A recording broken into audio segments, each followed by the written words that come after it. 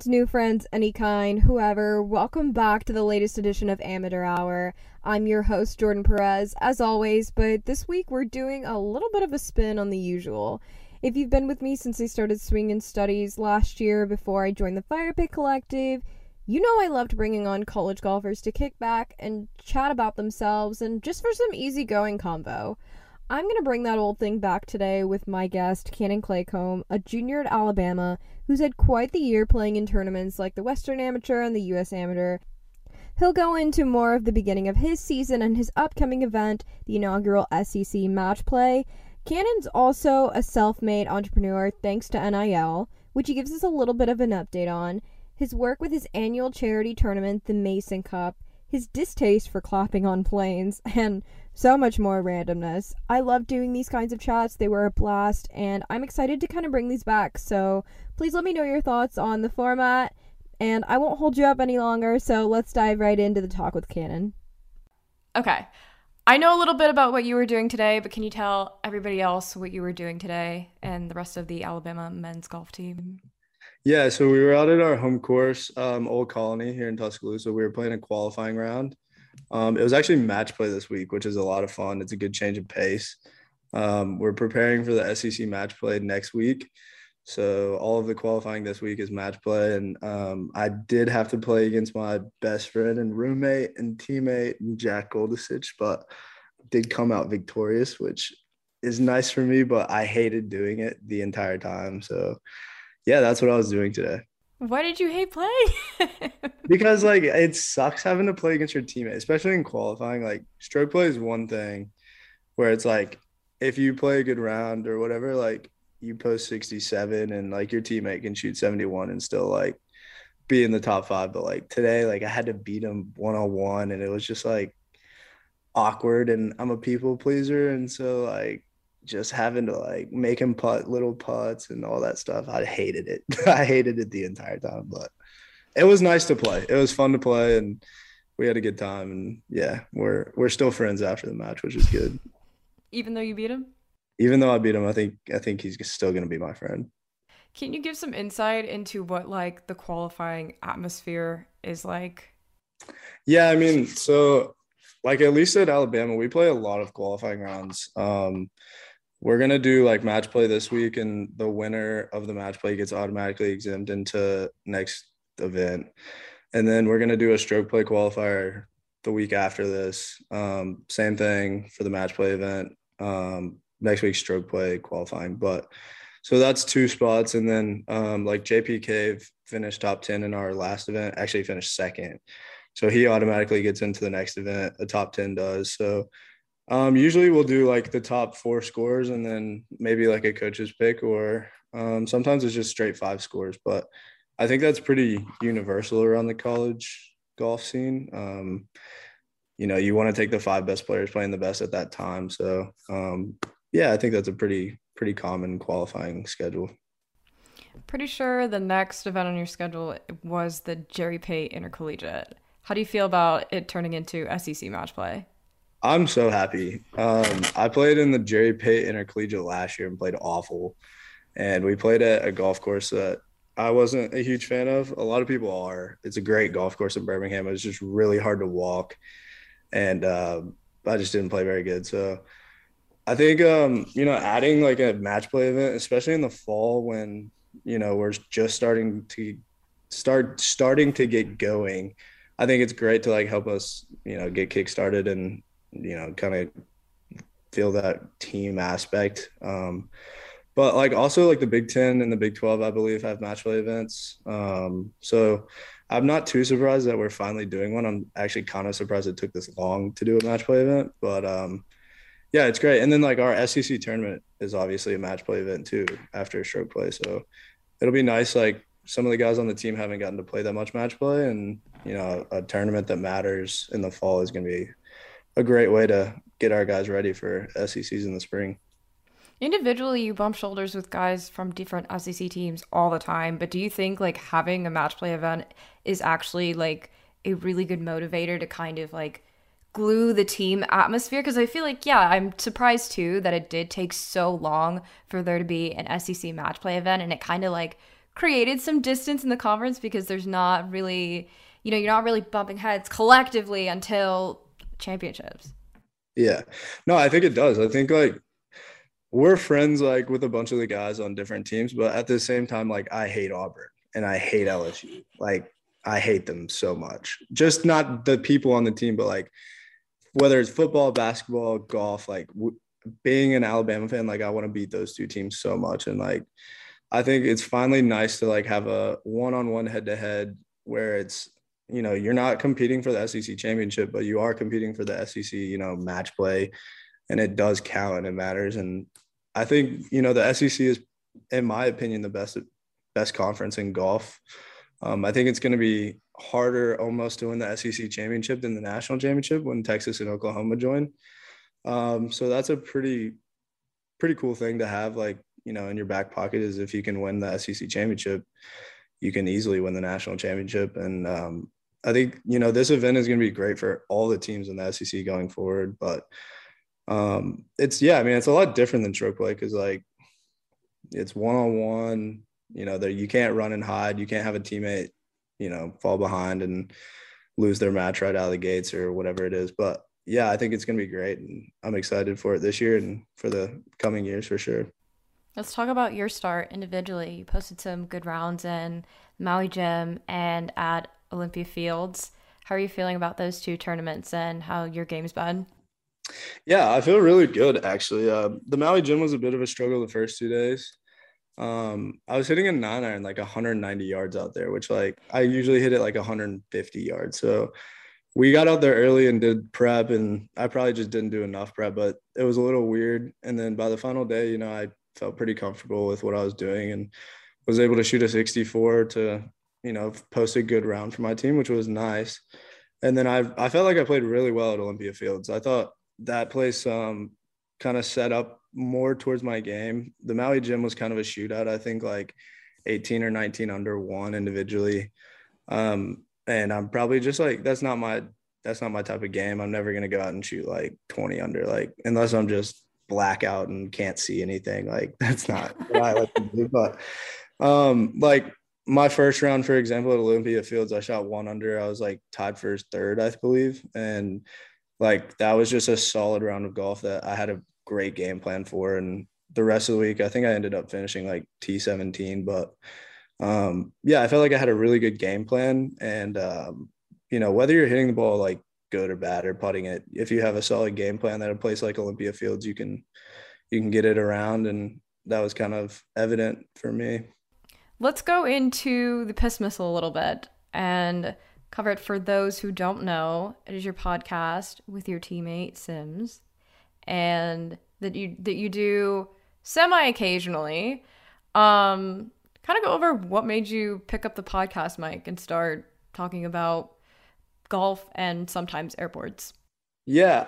So like, I mean, with COVID happening so abruptly, like it happened right in the middle of our season, which a lot of people don't remember. Like we were going to leave for our third event of the spring, like the day before we got sent home for COVID. And that team that year we were really trending in the right direction. I just came in January. And I felt like I was very close with all the guys on that team. And I lived with Sims at the time. We were very close. We still are very close, but I was just like, I didn't know what to do with myself at home. And like the golf courses were closed and everybody was panicking with like a global pandemic going on. So I was just kind of sitting at home one night, and like I was a big podcast guy anyway. I love listening to podcasts. And I found this app on my phone, like I downloaded it, and it was super easy to download and edit a podcast. And I called Sims. I was like, hey, dude, like, do you want to just like talk and we'll record it and post it? Like, I miss like talking to you. So like, we'll just do this and post it for other people's enjoyment. And we ended up calling it the Piss Missile Podcast. I think Sims named it actually. So shout out to Sims on that one. It's a great name. We probably need to get it trademarked. But yeah, we do it, whenever we can. I was talking earlier with you, but like we have such a busy schedule. It's hard to do it like bi-weekly or weekly. But I mean, we do like to do it. And I think we'll probably start posting a little more when we have some time off here in the coming weeks. But yeah, I mean, we talk about, like you said, airports and golf. And Mount Rushmores and anything we can think of. I know one of his Mount Rushmores was top 5 PGA Tour events he would love to win, and his number one was Sanderson Farms, which is this week. So keep an eye on that. Yeah. But yeah, we love to talk about anything we can. So I thought of this question while I was listening to, I don't know if it was the most recent one or the one of the few recent ones. I think you were talking about how you hated how people would give an applause after the flight lands. Yeah, it's one Um, of my biggest pet peeves. I gotta pose a question in relation to this pet peeve.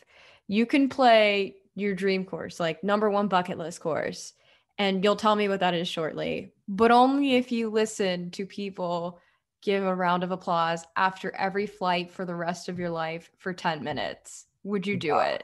No, absolutely not. Absolutely not. I would You probably wouldn't quit play. golf. What is your dream course? Um, I don't know. I mean, like, I think my favorite course of all time is Royal Melbourne. But I've been able to play it before. But like, I think Oh, like I don't really have a dream course. I guess like that is my dream course. Like, I just want to play there for the rest of my life, if that makes sense. Like, but no, to answer your question, I would not play my dream course if I had to listen to people clap after planes.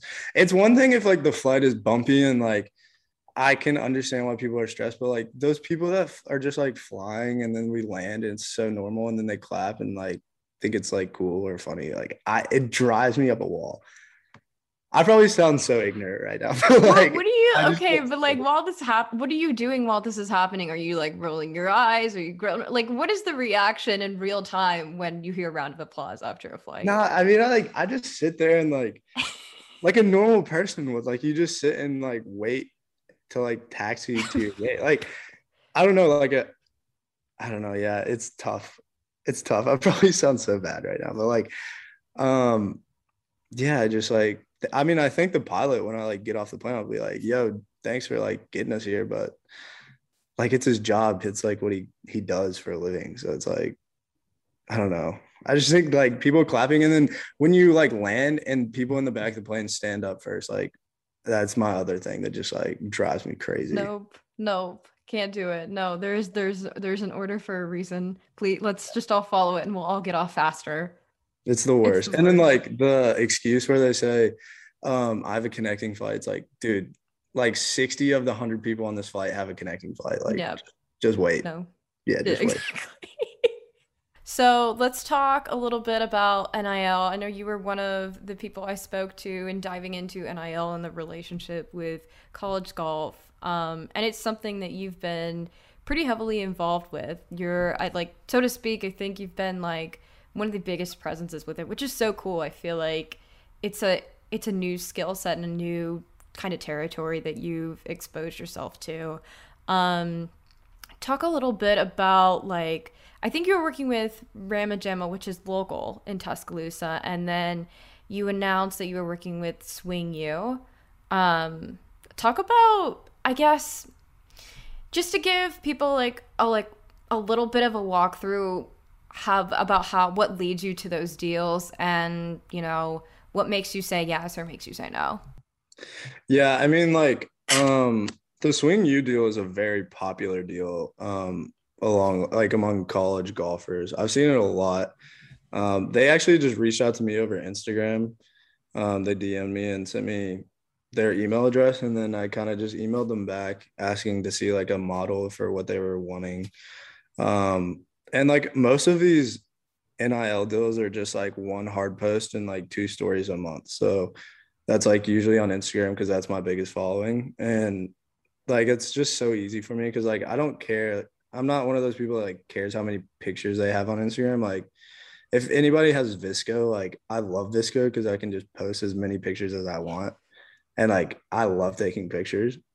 So like it's super easy for me and like whatever the money or like I'm not making like millions of dollars. Like it's not for that. It's mainly just for me to be able to like kind of learn how to look at contracts and see what they look like and understand if they're good or not good for me. And it's been really fun learning. And then like with Ram and Gems here in Tuscaloosa, like same thing like with the hard post and the stories, but just being able to like go in there and be like a Ramagemas athlete and like get to eat and like talk to people that like go there every day because it's like a small diner right in front of the stadium. Like it's super historic. It's been on ESPN a bunch of times. Like you go in there, sit down, there's just Alabama sports memorabilia everywhere. And you just kind of like get to sit there and eat and like talk. And I think it's just really cool. And like without NIL, like we wouldn't have been able to do any of this stuff. So I am like super excited about the future of the NIL stuff. And with golf, I think it's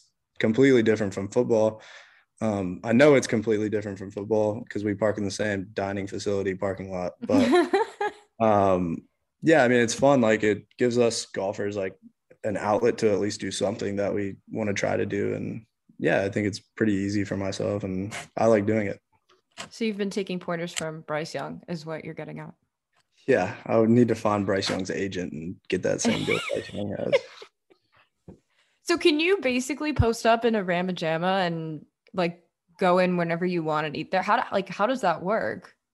Yeah, I mean, like, the owner of Ramma Jammas is actually a huge golf fan. His dad is in the like New York or New Jersey section PGA Hall of Fame. So he's like a huge golf guy, loves golf. And I'll just text him and be like, hey man, like, is the store busy right now? Or like, what's the deal? And he'll be like, yeah or no. And sometimes he'll be like, yeah, we have a table like just waiting for you. Or if they're too busy, I just like, we'll go at a later time. But yeah, I mean, like it's pretty easy. And Ramma Jammas is awesome. I love going there. And yeah, they do a lot of stuff with the football players as well. And I've been able to meet some of the football players and become friends with them like through that whole deal. And their football players are all offensive linemen, so just a bunch of big boys sitting in Ramma Jammas, and we're just kind of doing our thing. But yeah, I mean, it's pretty good and yeah, pretty easy. What's the best meal there? I love getting their double cheeseburger, and they have great corn dogs, like unreal corn dogs. Huh. And I love corn dogs.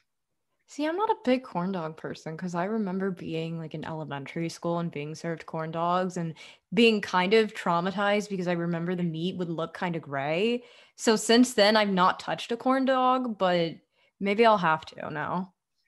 Yeah, I mean, like I grew up in Kentucky, and like Sonic was a big thing, like as a drive-through establishment. Like I always loved their corn dogs, and I think they just kind of got me hooked on corn dogs. So yeah, Ramma Jammas corn dogs to die for. So is that like your late night eat, like a Sonic corn dog?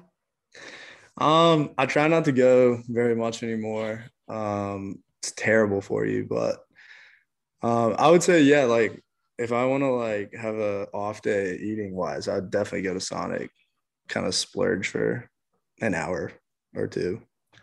But yeah, I love Sonic. I'll boldly confess to make you feel a little bit better. I made a 1 a.m. run to Sonic on Saturday and I had a blue Powerade, not a slushie. I should have had a slushie looking back, and the popcorn chicken, and it saved me. It was like heaven sent because everything was closed around me, but Sonic was clutch. Sonic, the blue Powerade slushy is like unreal. Yes. That Yeah, was my childhood go-to, and I haven't had one in years, and I need to. I had the standard blue Powerade, and it's good, but it like, yeah, not the same. It's yeah, that this one. ice. It's that ice. It is the ice. The ice is so good. Immaculate. Yeah, Yes. so good. Let's talk about the Mason Cup. I know that's a cause that's really important to you that you founded a few years ago in response to Mason Goodnight and your relationship and kind of just for the community back home in general.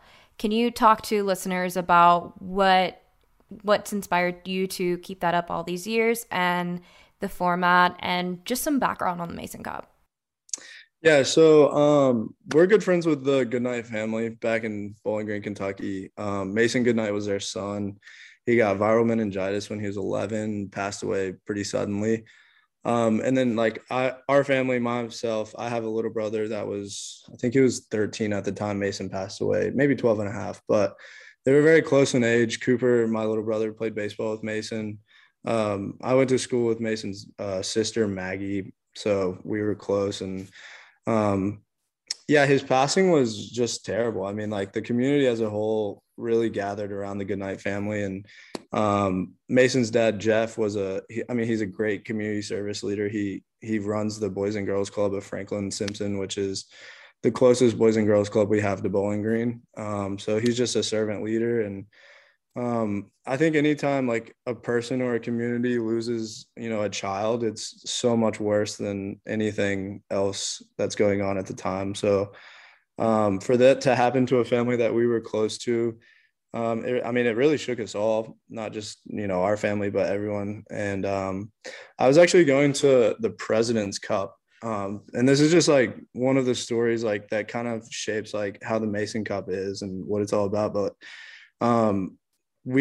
I'd called him on the way to the Mason Cup, probably on a Thursday. We had decided that the tournament was going to happen on a Friday or Saturday. And by Sunday, the entire team of Junior President's Cup Team of America, like all of my teammates for that week were wearing, Mason Goodnight bracelets. Oh, wow. We were taking pictures with like signs that said like Mason Goodnight, number 11.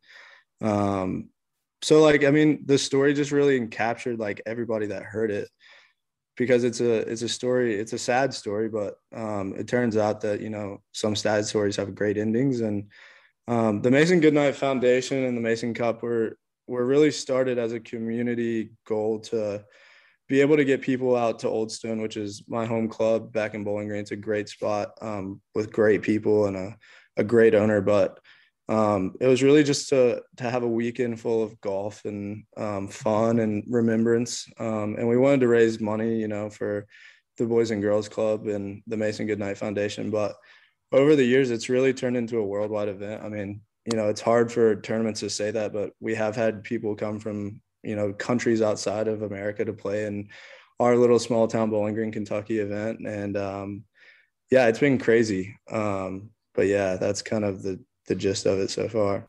And it's an event that's raised hundreds of thousands of dollars, right? Yeah. So we started out, huge shout out to the AJGA. Like when I was growing up, I played a bunch of AJGA. I was very familiar with, a lot of the people inside there. And so we did a partnership with them and the Ace Grant Foundation, which is kind of the same idea that we wanted to do, working with underprivileged children, golfers mainly that wanted to travel and play junior golf. So we didn't have an entry fee for the event. We were never going to make the kids pay that wanted to come play, but we did ask them to try and raise $1,000, and that would be their entry fee. And we've never had, in 4 years, we've never had a player not raise $1,000 for the event. So wow. That's been awesome. And then, the community would we do a Friday scramble format with, like, I think it's 16 or 18 teams. Every team gets a junior. And then there's a par 3 course and a putting course that we do as well for kind of raffle stuff. And we kind of just fundraise throughout the whole year. It doesn't really stop. We have kind of a whole team devoted to doing it. And yeah, we've raised over $100,000 each year we've done it. Half of it goes to the Ace Grant, half of it goes to the Mason Goodnight Foundation. But it's been amazing. Like when I tried to start this, almost 5 years ago, I would have never guessed that it would be doing the things that it's doing now. And even in that first year, like the amount of support that we got, and I think the tournament was, from the time I thought of it and talked to Jeff about it to the time we had the event, was like 5 months, which, like, securing the golf course, getting 32 players from all across the country, like raising the money, it was insane that we were able to do that. And since then, we've just grown on it and tried to make it better. And I think if you ask anybody that's played in it, they'll say it's one of their favorite events of the year.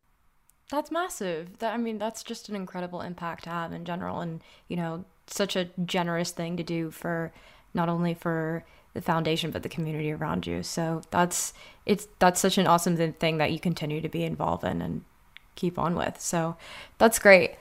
I want to go into some of Fiona the Hippo. You are a very big fan of Fiona the Hippo, as evidenced by your Twitter account. When did Fiona capture your heart, and have you been to the Cincinnati Zoo?